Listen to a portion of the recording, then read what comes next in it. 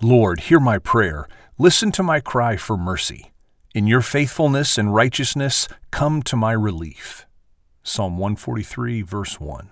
This is Psalm 143. I think this is a great opening to any prayer. Calling out to God to say, to hear, to listen.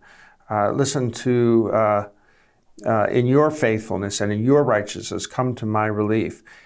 You know, we oftentimes find ourselves in our daily lives to be in circumstances we never anticipated, and yet, and we don't cry out to God because we don't believe that it's going to do us any good. And this just reminds us that we should actually follow in the footsteps of this psalmist, is that whatever your circumstances, whether it be great or whether it be not so great, or whether you're in conflict with your wife or your children, or the raise didn't come, or whatever the things are in your life, calling out to God is a good thing. But I think there's a deeper meaning to this than just calling out to God. It is the reality of having a relationship with God where you do call out to Him is all about actually praying that His purpose for you and what you are doing for Him in this world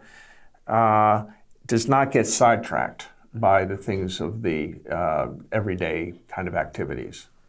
And the things of the everyday are false thinking that we've taken on, and most people do not really believe that God responds to prayer.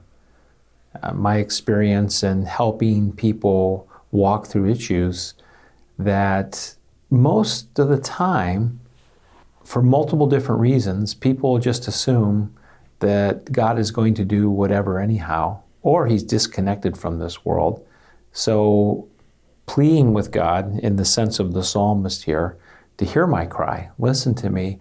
Bottom line is, for a lot of people, I don't think it really matters. If prayer is everything that the Bible says it is, I think we would pray a bit more. Well, in my own experience, and I think this will kind of come out as we go through these various psalms, is that when I prayed, probably with all my heart in April of 1987, it was just like this situation. I did not expect to get a reply. Mm-hmm. However, 2 weeks later, out of nowhere, comes this very strong feeling in my heart that I needed to go out and buy a Bible. And as far as I'm concerned, the rest is history. Not because I bought a Bible, but because it started moving me out of who I thought I was into who God designed me to be. It moved you into the conversation, that conversation with God, which is what prayer is. And we don't have a language for it or even a sense for it apart from His Word. It's His Word that invites us into that ongoing conversation. And I can testify that His Word is amazing.